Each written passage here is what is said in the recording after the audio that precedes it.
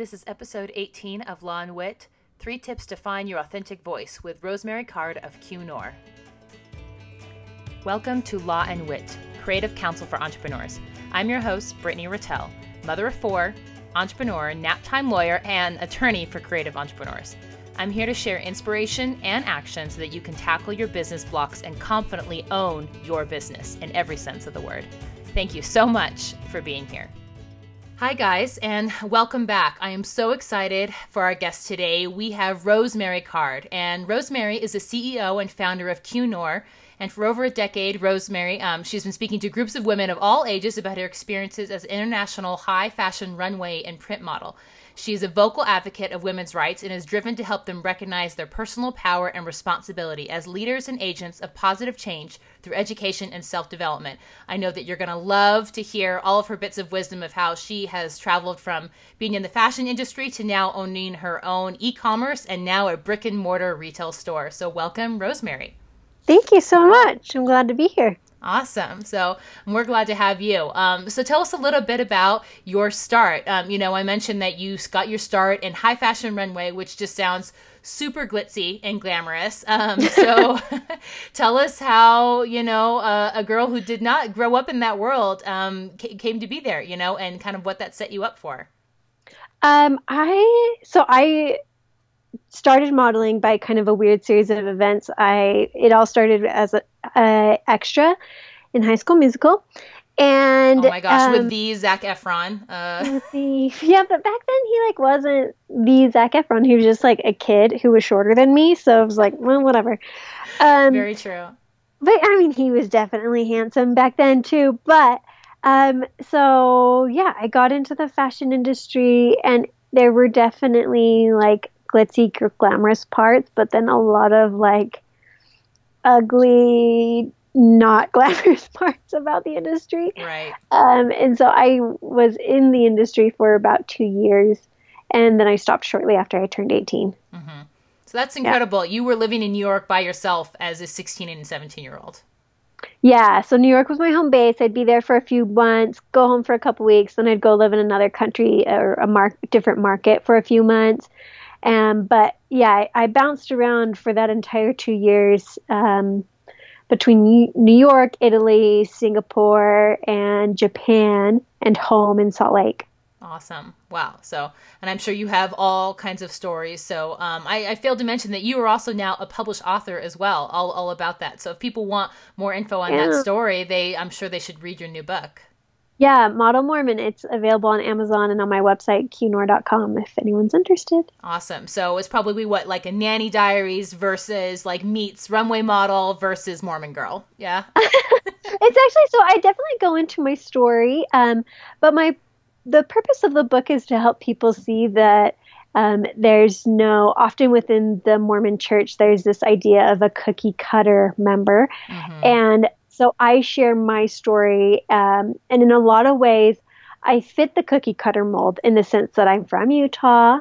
I went to BYU. I served a mission. I worked at the church. I own a temple dress company.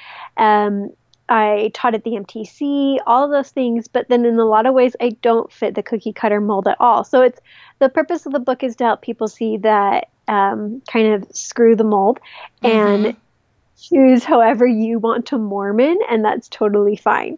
Right. So, which really goes for just about any group, honestly, is to make sure that you're not, you're limiting yourself in terms of a label or your identity or your path, that there are a lot of good ways to be, whatever is important to you, whether that's your faith identity or something else. So totally. I think any group you're in, there's often kind of a story that we tell ourselves that we have to be a certain way in order to fit in. And I love what Brené Brown talks about a lot is the difference between fitting in and belonging. And I've realized that in my world that there's a lot of stories that I tell myself again. And I've just decided to close the book on those stories and just focus on being myself. And then I'm able to find people who accept me for who I am. And it's much more validating to belong and be accepted for who you are than being accepted for kind of a version of yourself that you portray. Yeah. Oh, I really like that. So, I mean, and we all love Brene Brown, and I mean, she's right up there with Oprah, honestly, with dishing out all those pearls of wisdom, for sure. Yeah. So, okay, so you turned 18, and in terms of the trends in fashion, and probably the ability that you had to articulate and advocate for yourself in terms of your standards and the way that you wanted to work in the industry was probably becoming a lot more difficult. So at that time you felt like you wanted to change gears?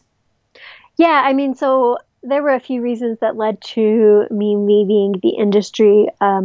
One definitely being that once I was a legal adult, I no longer had the excuse of being a legal child when it came to people asking me to do nude modeling, right, or semi-nude or sheer, anything like that. And so that's something that was really important to me that I didn't participate in. And modeling, as much as I wanted to be a successful model, as much as I really, really tried to make that work, I didn't care enough to make that sacrifice. And so it just made sense at that point to walk away. Mm-hmm. Yeah. Yeah. You knew who you were and what you were willing to do and what you weren't. Yeah, and I just kind of accepted that, like, my standards made me not a great model. Yeah, like, I wasn't able to do a good job at what that job of being a model was, and that made it really complicated for my agency. It made it really complicated for clients, and so it just was something that I realized, like, why am I forcing this? Mm-hmm. Like, maybe this isn't what I've been called to do. Maybe I'm supposed to do bigger things and walk really well in a straight line and high heels. Like, maybe there's a chance that I'm supposed to be doing something else with my life. And so I stepped away from that. Mm-hmm. And you moved on. So where did life take you next, and how did kind of your business story unfold? So next I went to college. I went to Dixie State University for the first year and a half, and then I went to BYU.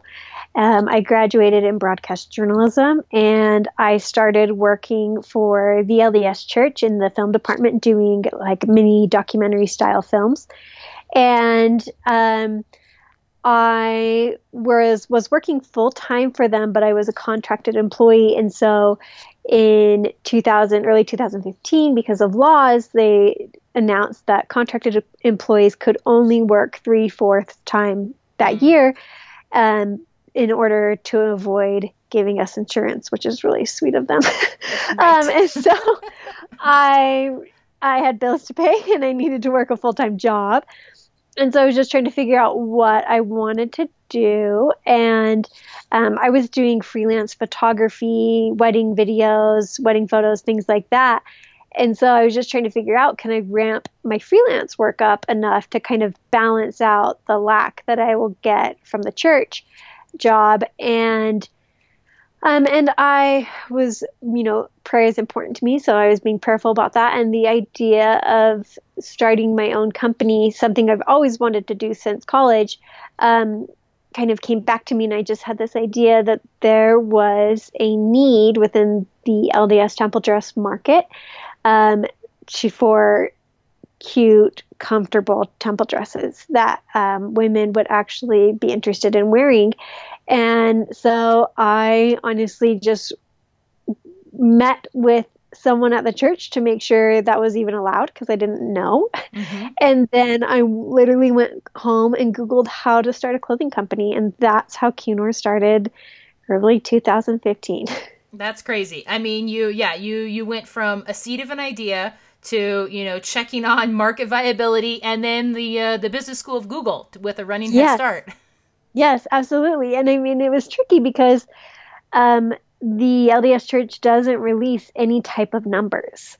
So it wasn't something where I could figure out like market size and what portion I think I could attract and all that kind of stuff. I just had to say, okay, I did as much as I could. Like, this is how many missionaries are serving right now. 40% are probably women. All of those women need a temple dress. And I knew how many private companies were already doing it. And so I just thought there's enough of a market to sustain 3 or 4, maybe 5 private other companies. Like, then it probably can sustain one more. Yeah. And so I'm going to go for it. No, but I think that's smart. You felt there was an idea that inspired you, and you definitely felt pulled in a certain direction, and you mentioned that prayer and having a higher power as being a really purposeful part of that experience, but you coupled that with, in terms of smart research and doing whatever work you could to try to validate the idea and making sure that you were taking advantage of whatever resources you had, even ones that, had to be a little, kind of sketchy brainstorming in roundabout ways in terms of, what are you really looking at and what kind of market share and probably price point in terms too, and where are you going to source and all those other questions that come up as soon as you get into fashion and clothing. Yeah, and I'm a really big believer. I know that a lot of people, when they have a new idea for a business, they try to like keep it on the DL and they won't talk to anyone about it. And they try to get like friends to sign non-disclosures before they talk about it. And I think, like you do need to be careful to protect your business. But I also think you need to talk to people and to get like honest feedback if they think this is going to work. Mm-hmm. And you need people to let you know, like, that is something I would love. And more than just your friends, because often I found your friends are going to be like, oh, I love that idea, even though they would never put money behind it. And so, I think workshopping it out, essentially, brainstorming with people is a really, really great resource. Yeah, that's great. Did you use any like formal survey tools or anything? Or is it just like, like you said, conversations? I mean, you would literally bring it up with anyone you could. Yeah, I just talked to a lot of people, and I talked to a lot of friends that were consultants or business owners themselves, and just tried to pull knowledge from anyone I could in that sense. And then as far as building my actual product, developing the product, I talked to as many women as I could to try to say like, okay, if you could, like, what is your ideal temple dress?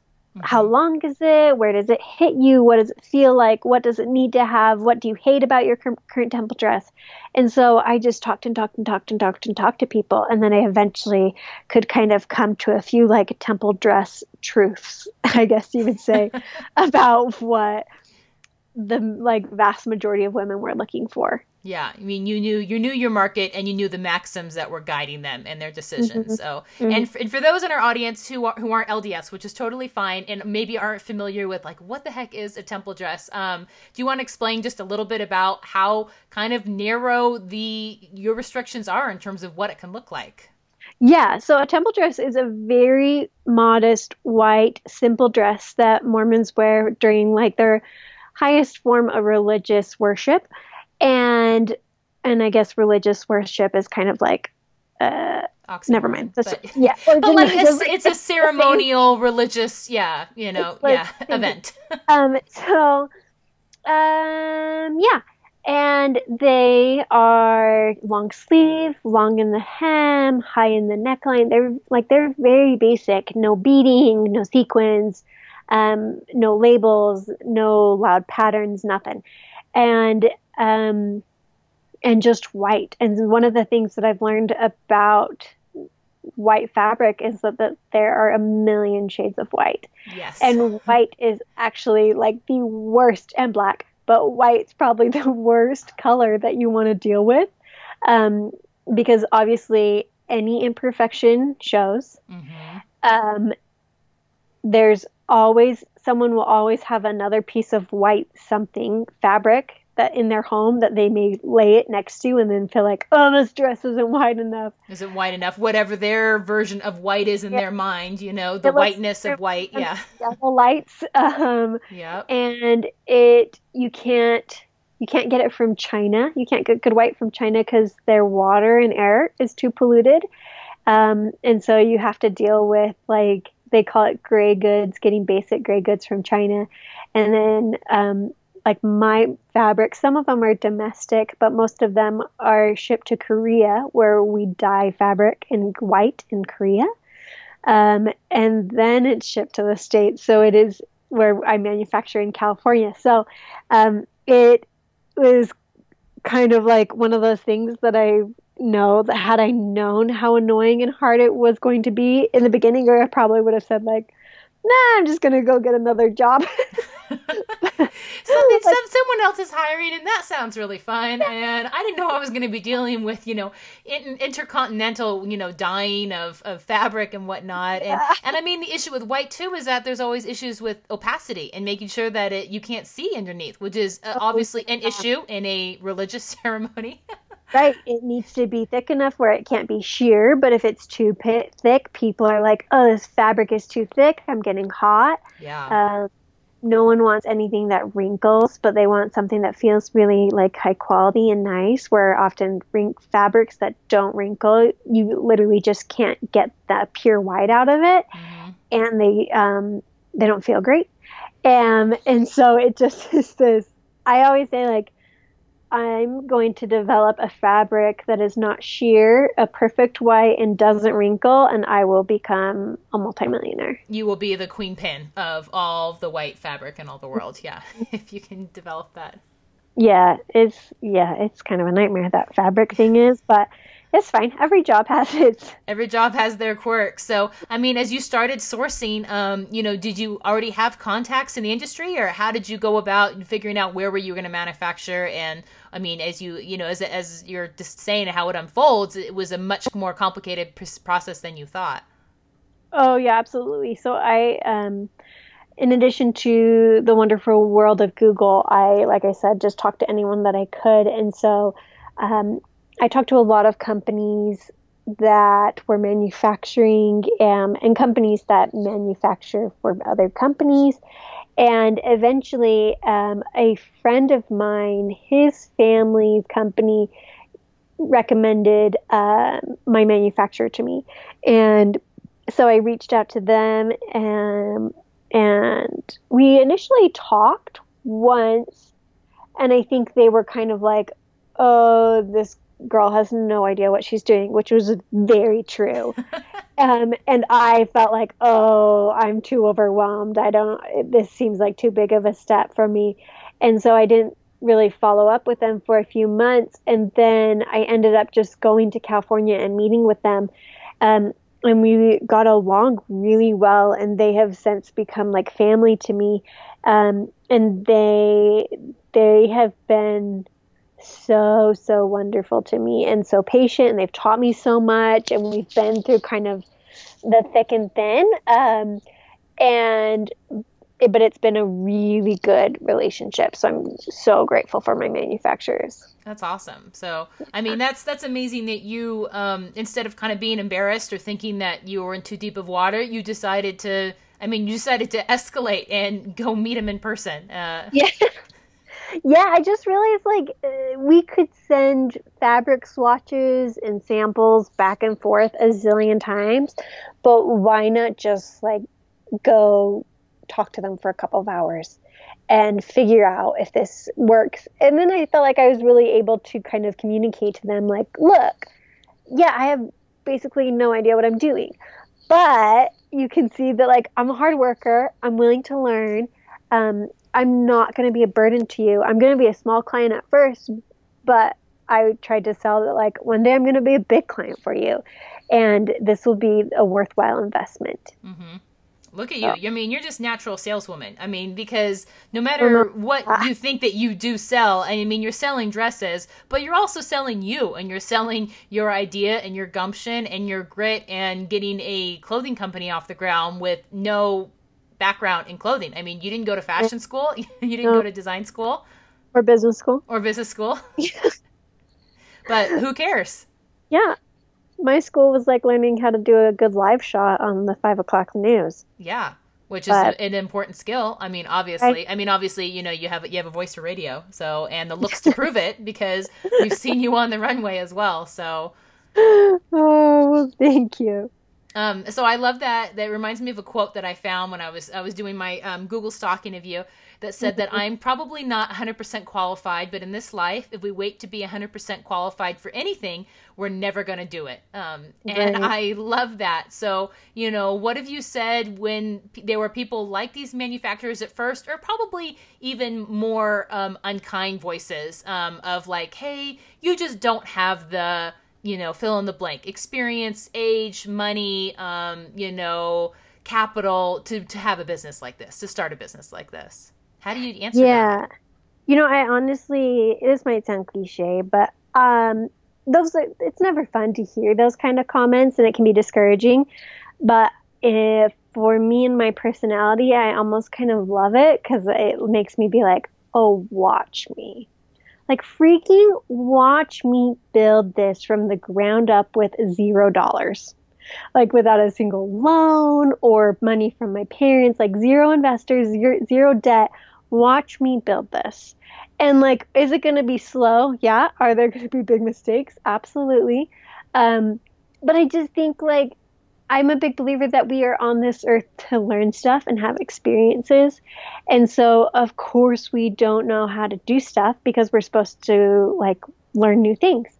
And so if we are constantly just doing things that we feel comfortable doing or things that don't push us or stretch us, like, are we really going to ever accomplish a purpose or are we going to become better? And it's just like, no, I mean, it's the same thing for lifting weights, right? If you're always lifting 10 pounds, are you going to get that much stronger? You'll probably get stronger, but not as strong as you could get if you were gradually increasing, right? That's right. I honestly don't know anything about weightlifting, but I'm just guessing that's how it works. But you're selling it. That's the thing, Rosie. You're selling it. But analogy, yeah, we all know no pain, no gain. And you know, all those guys those tech guys, those summer sales guys at the gym, you can't get those gains with a Z. No, it's gains with a Z, unless you're lifting the heavy weights.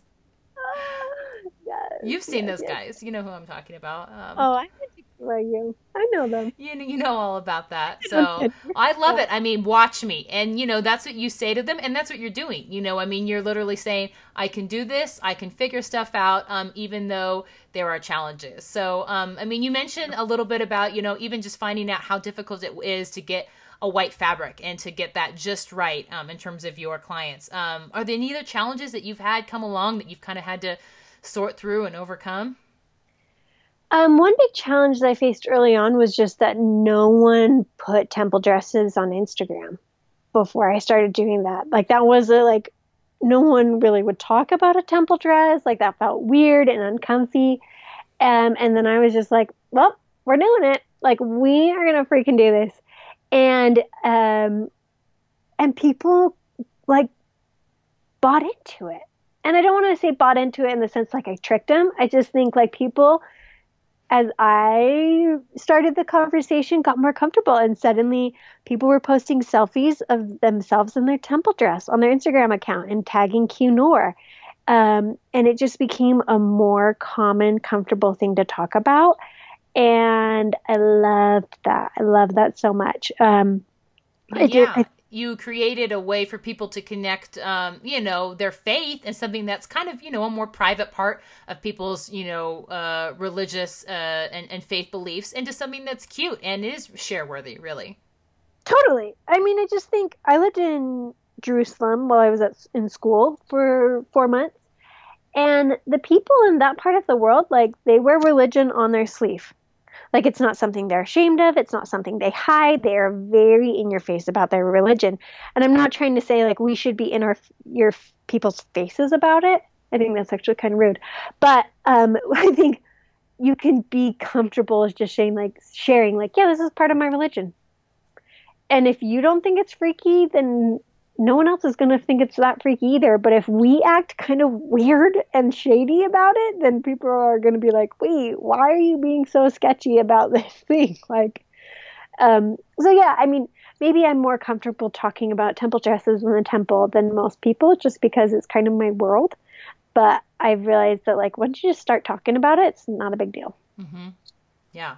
Exactly. So, and I think you were, smart in terms of harnessing what social media is doing. And, it's certainly having a moment for that and knowing that you could build, a following and a voice and be able to develop that online and to find your people. So as you started, building your brand, and I guess I'd love to have you explain what Qnor means because I think it's a beautiful name and it's kind of a unique one. Yeah, it is unique. When I was trying to figure out what to call the company, most of my competitors have the word white in their name. And I've heard lots of people say oh, where'd you get that dress? Oh, it's white. Is it white da da da or white da da da? Like they were always getting mixed up. And so I was like, I want nothing to do with that. Um, and so I knew I didn't want to have white in the name. I also didn't want to be always limited to white products. And so I wanted something unique also for SEO purposes that I could quickly rank well with my name.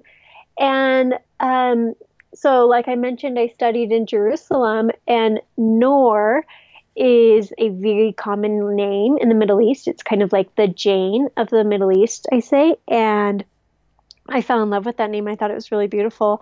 And there is a Queen Noor. She is actually an American who married at that time the King of Jordan. He's since passed away. So she's the former queen of Jordan.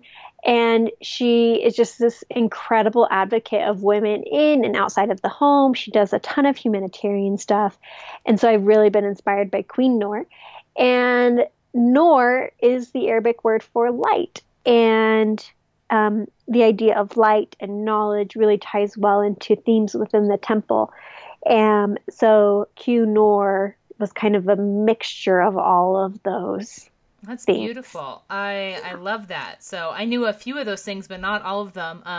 And I really like how thoughtful you were in terms of seeing what your competitors were doing and doing something completely different, which, you know, when I talk to my clients and we're either, you know, ideally I talk to people when they're picking a name and they haven't picked one yet. And I can kind of help them with some of that because, you know, what you're talking about in terms of differentiation and SEO and making sure that it's not very similar to someone else who sells a very similar product is good in more than one ways. You know, it's good because people can find you online. It's also good because you won't be sued for trademark or copyright infringement. Yeah, that's always convenient to not get sued. Yeah, exactly. That's always a plus, really, usually.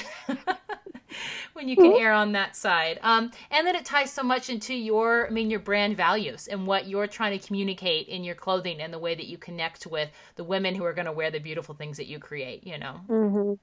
Yeah, it's I think it was initially one of those things that you kind of picked because it just felt right. And then as the company developed, it just was like, oh, absolutely, this is the name for this company. And maybe it's kind of like naming a kid. Like as the kid grows up, you're like, of course you are a Brittany, or of course you are a something. Like that is, of course, your name. And that's how it's been for Q Noor. Mm-hmm. Yeah, well, it certainly fits and it's beautiful. This episode is sponsored by my template shop, CreativeContracts.co, an online store for the legal templates you need to protect and grow your modern creative business. Each of the templates has been tailored to the creative industry and the needs of modern brands and includes color-coded fields you can tailor to a particular business with clear and concise directions that walk you the whole way. Stop worrying that your Frankenstein contracts makes you look like an amateur, or worse, that it isn't set up the way you actually do business. Get a polished, attorney-drafted contract that clearly spells out the healthy business relationship that you want with those oh-so-important boundaries. And get the legally legit language that protects your bottom line in both time and money. Concerned about copyright ownership? Getting beat up by scope creep or unwieldy revisions?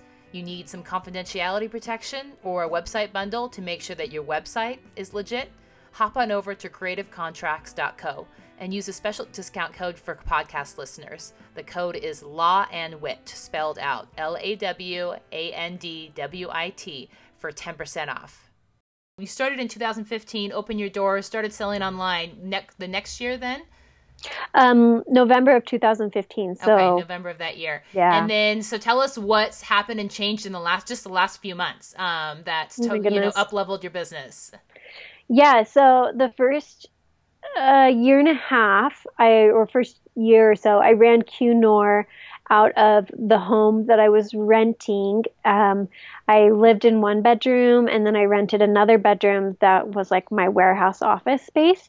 And it just got to a point that like Q Noor needed to grow, but it could not grow in that situation. And so I started using a fulfillment center, which was another company who handled all of my warehousing and shipping and returns and all of that kind of stuff. And I used them for about a year.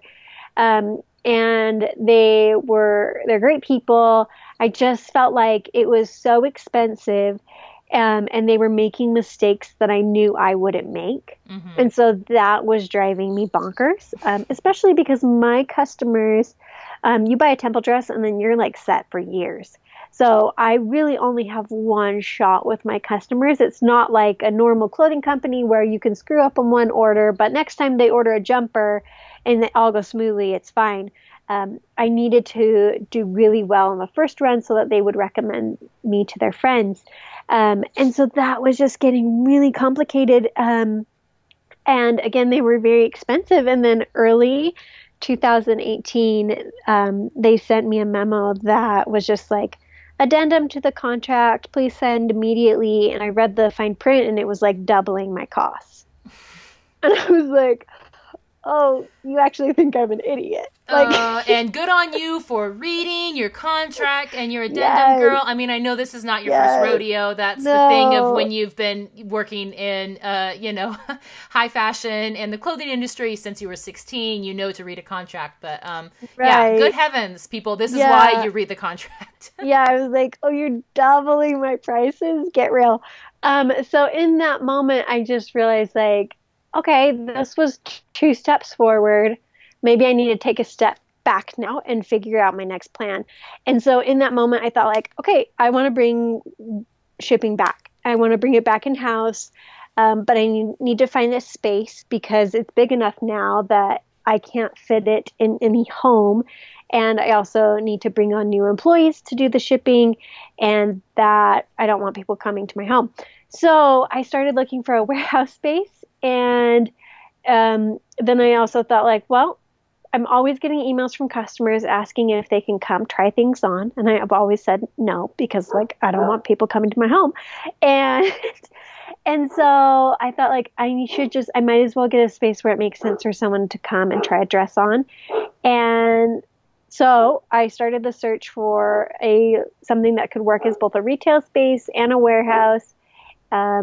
And it just all happened really quickly. And I never in a million years when I started Cunor did I want to have a shop or a brick and mortar. But it just kind of made sense. And so I went for it. And we've been open for just shy of a month now. And I have loved it, loved it, loved it. That's awesome. So, and your store is located in Draper, isn't it? Or Sandy? It's in Mill Creek, actually Mill Creek. Oh, okay. Yeah. So, which is a cute little area. It's darling. So just Salt Lake, on like 40 South and Highland Drive. And my space used to be a dog grooming salon. Awesome. And I know that my landlord is very grateful that I helped him out with such an upgrade. Mm-hmm. And it now is a beautiful store. Yeah.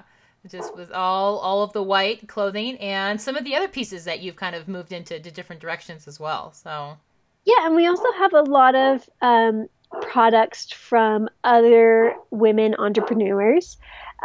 So we have things that I say would be great for like baby shower gifts or wedding gifts, things like that. And 99% of the products come from female entrepreneurs, a lot of local and some international. Very cool. Which again, harkens back to your brand vision and what you're, trying to, resonate with your customers. And you see that in all those different parts of your product experience and your customer experience. Yeah, it's been really fun thing to kind of offer allowing your customer to personally interact and handle your product is huge. Mm-hmm. And not all companies are in the place where they can offer that to customers. And so it's been so cool to say like, hey, on a small level, like you can come and we can offer that to your people. So I've loved it. And I'm a really big believer in like shopping local, and that like you can do more with your money by keeping it local or giving it to small businesses.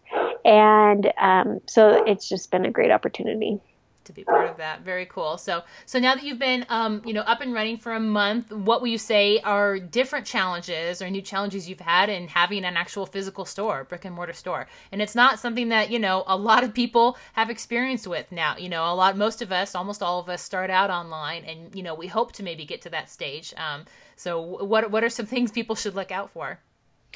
Well, after working for myself and having kind of a e-commerce business for 3 years, I was very accustomed to very flexible hours. And so it's been quite a transition for me to, nope, Cunor is open from 11 to 6, and it's open on Saturdays too. That has been a huge adjustment, um, but a good one.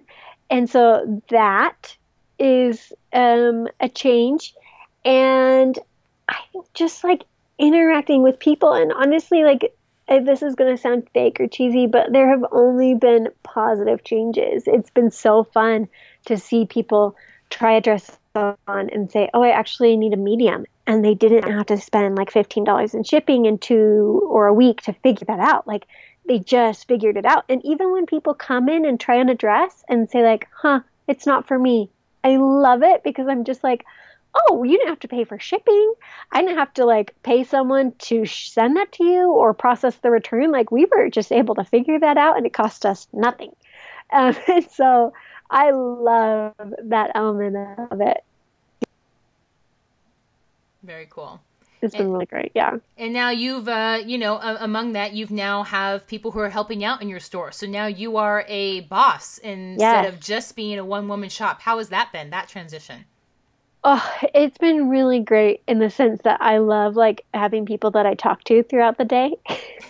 Being a one-woman shop can be very lonely. It's very isolating. The first week, though, I will say I had to just like sit in my basement in the quiet because I was like talking to so many more people than I was used to, and it was so overwhelming. But yeah, it's been really fun to kind of bring other women in and younger women in my case and kind of train them and help them see how things work. And it, of course, has its challenges as well. There's a learning curve. But it has been so far so good. Mm-hmm. Yeah, in terms of translating that vision and where you want to see things go. Where are you? What are your goals? Where do you want to see Cunor go in the future? Oh man, the amazing thing about Cunor is I feel like it's always changing, and I never see the change coming. So honestly, when people ask that, it sounds like I don't have goals for Cunor, but I just feel like I don't know what it's gonna do. We're gonna keep selling temple dresses, and we're gonna keep adding new products. Like we're adding nightgowns and house dresses and things like that. But there are like things as far as events and education that I'm really interested in adding to kind of like the Cunor brand. I love the idea of like bringing in powerful women as speakers that people can come in and hear, and just education. It's so important to me, and I think it's so important to feeling just happy. Learning new things, I think, makes people feel happier. And so I would love to include that more in the Cunor umbrella. Awesome. Yeah. Well, and it sounds like it'd be a good fit for you, and I'm sure a good fit for people who've grown to love what you offer in your store and your voice, and who enjoy, your thoughts in terms of women empowerment and education and balancing that and still being, a woman of faith, and how those are not mutually exclusive. No, not at all. I feel like, in fact, they go hand in hand. Mm-hmm.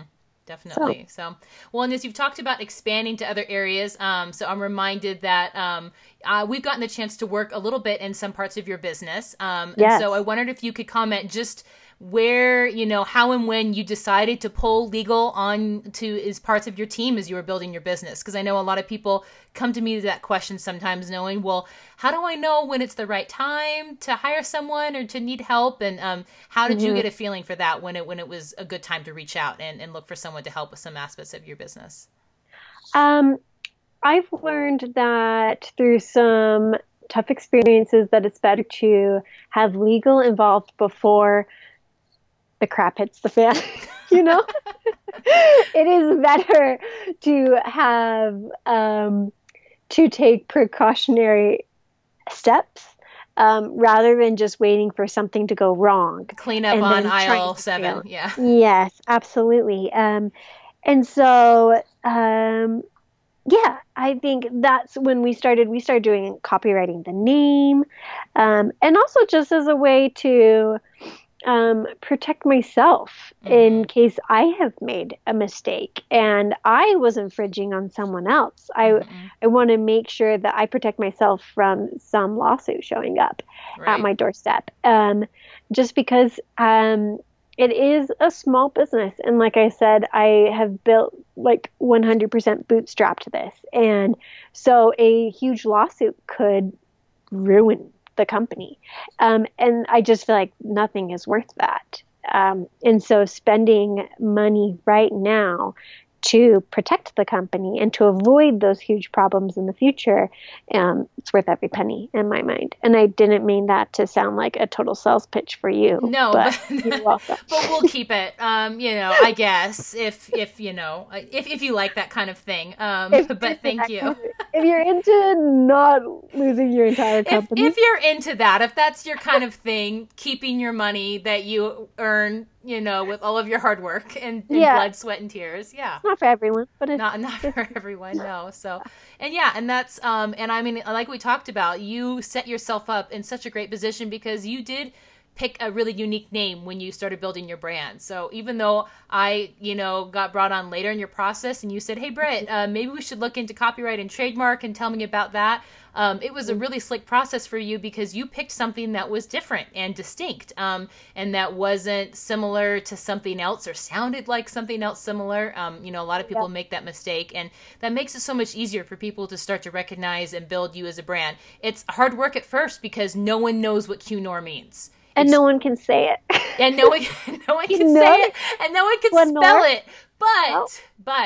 But once you get going, they got it. Well, exactly. Once they got it, they got it. And once they have it, no one is going to think about anything else except for you. They're going to think of your cool temple dresses and your name, and they're going to be one and the same.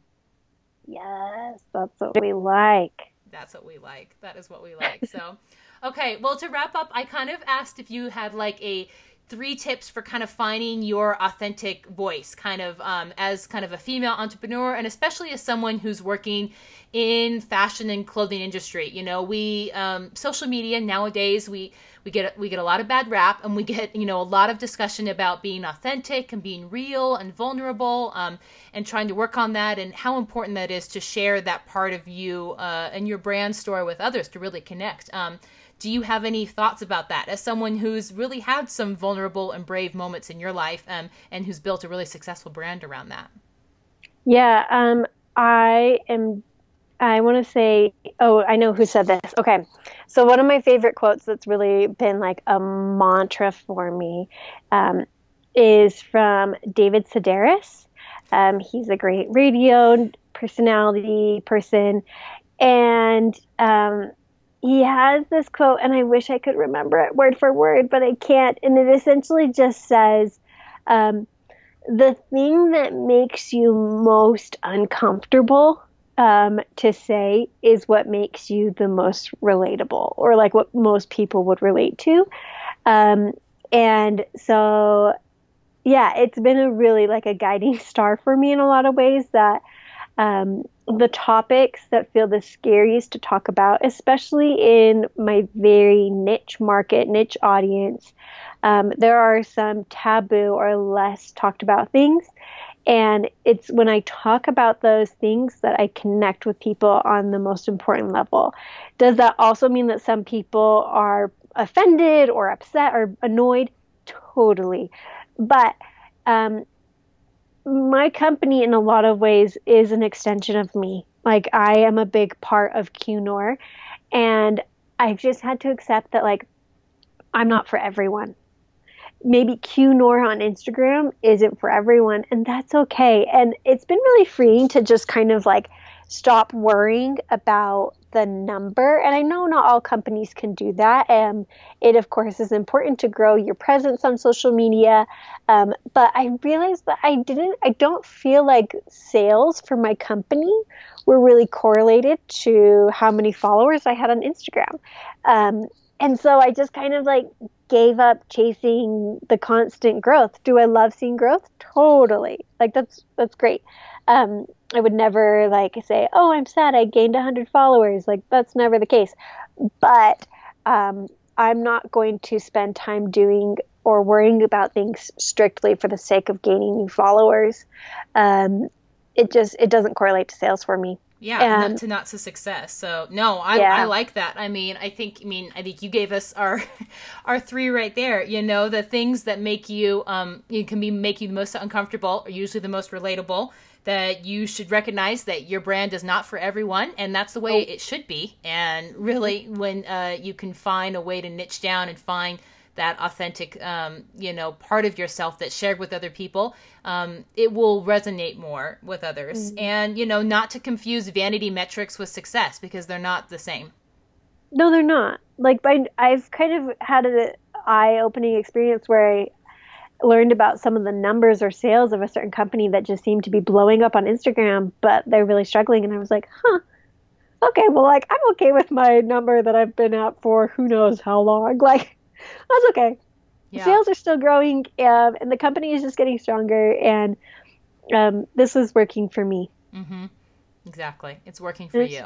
When you approach it, it's a happier way to move forward. Yeah.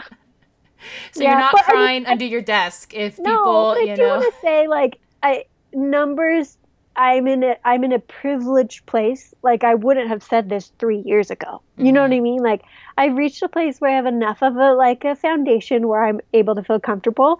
But even a year ago, that wasn't the story. I was fighting for every follower. I like to say, like, I won every follower in a fist fight. Like, it was a lot of work to get where I am today. And so I don't want to, I know it's easy, or what am I trying to say? I know I've sat in panel discussions or things like that where I'm hearing these people of big companies just be like, "Oh, I don't worry about numbers." I'm like, "Of course you don't. You have 1 million followers. Like, you've arrived. Freaking, like, of course you don't. But those of us still trudging up the mountain aren't in your same position, Kingpin." Totally. So I just want to express that, like, numbers are important, and that, like, getting your name out matters, and it is such a brutal battle. And I don't want to discount or be like, "Oh, I don't really care about numbers." Like, I cared a lot about numbers for a lot of days and spent a lot of time what I call trolling and, like, drawing people into the brand. Probably like so many hours of 3 years just gone on Instagram. So I just want to put that out there that, like, I feel that pain. You have walked and trudged the trenches of Instagram, girl. You have put in the hours. Okay. Yeah. Yes. You have, but you've vanquished it. You've come out the other side. So that's the success story. Yeah. Awesome. So, well, do you have any parting wisdom for those, creative entrepreneurs out there, and especially people who might be trying to get started on e-commerce online, and who are wondering if they just don't know enough? What would you say to them? I would say you don't. And oh well. Put that on a pincushion. No. You literally don't, but oh well. It's probably better that way. It's ignorance is bliss in a lot of ways. And I would say do something different. I see a lot of companies popping up that are just kind of remakes of things that already exist. And, like, yeah, that's a tactic. That's a business strategy to say, like, clearly this is a successful market. This company is thriving. I could kind of remake this company with my own name and do something similar and take a share of that market. But I just think, like, find something that makes your company unique. Even if you're making a similar product, there's got to be something about your company that's different, because you got to have a reason for why people should come to you. I obviously was not the first one to make temple dresses.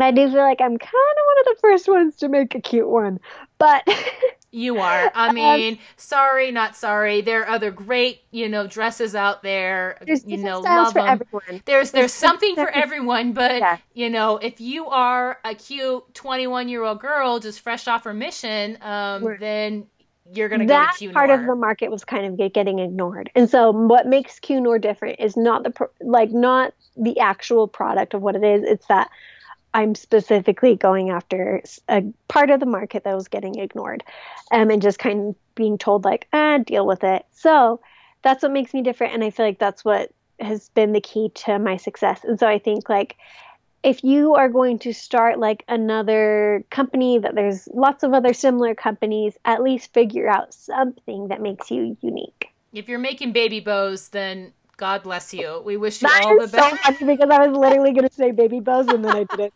You're like, not to throw shade, because there are some really cute baby bow companies out there. Like, not in all seriousness, but I'm just saying there's a lot on that playing field. We may want to just take a look back and see if there's something else, some other niche that needs to be filled. Okay. Right. Well, and so I carry some baby bows from a company. They're handmade in Australia and in the store, but they look different than the zillions of other baby bow companies out there. So I think, yeah, they've found something that people weren't doing. And that to me is a selling point. So I just think like, if you're going to do a baby bow, that better be a freaking unique baby bow. It better be you, you know? I want that baby bow. If it's unique, I want it. And I don't even have a baby, but I'm going to sell it to people with babies for you. So Rosie will shill that baby bow for you. So get it to her. She will put it on her beautiful white shelves, all styled in her lovely shop, and she will make it happen for you. So, well, this has been such a delight to have you. Okay, if people want to find out more about you and all the stuff, your store, your book, where can they find you? Okay, so everything can be found or linked to on qnoor.com, QNOOR.com. QNOOR. Make it happen. And remember, it's about the beautiful Queen of White. Yeah. Yes, Queen of White, Queen of Light. It's all good Queen stuff. Of Light. Love it, love it. So thank you so much, Rosemary, for coming on today. I love this, and you guys will love her too. So please follow her, give her some love on Instagram, and let her know how much we appreciate her sharing all of her nuggets of wisdom today. Well, thank you so much for having me. Okay, didn't you guys just love Rosemary? I just think she's fabulous. So I've been trying to get her on for a while, and she's a busy woman. Obviously, you can tell she's doing a lot of things, but I'm really glad she was able to join us today and share just so much of her super interesting story, the journey she's been on, the way that she's been able to harness and pivot and use her talents in lots of different areas, and still feels curious and excited and eager to keep on helping herself build her business and also help others along the way. So please check her out. And if you've liked what you've heard here on the podcast, please subscribe. I would love that. Or share with a friend. Not mutually exclusive. But if you've been enjoying listening to these interviews and also to kind of the legal tips that I intersperse along the way, please, sharing is caring, and reach out to someone who you think that could benefit from either this episode or something else that you've listened to on Law and Wit. I'd really appreciate it. So I'm still just a one-woman shop running this operation, and I love the podcast, but I'd love it even more if it can reach out and help more people, and be a useful tool for them as they're trying to build their creative business, and be a more confident business owner, no matter what stage in it they're at. So, and if you also get some chance to leave a review, I would also appreciate that. So I know I'm a pushy broad today, all of the things, but I think you guys can handle it. So I'll just leave it at that. But thanks so much for tuning in. If you want to see the full show notes, go to BrittanyRattell.com/18, as in episode 18. And that's what you'll find. I always post a transcript and show notes and any other links that we have. They'll be on that website page, but they'll also be in the show notes wherever you're listening to on the podcast, however that shows up in your player. And with that, I'll sign off, and we'll tune in next week, guys. Thanks so much.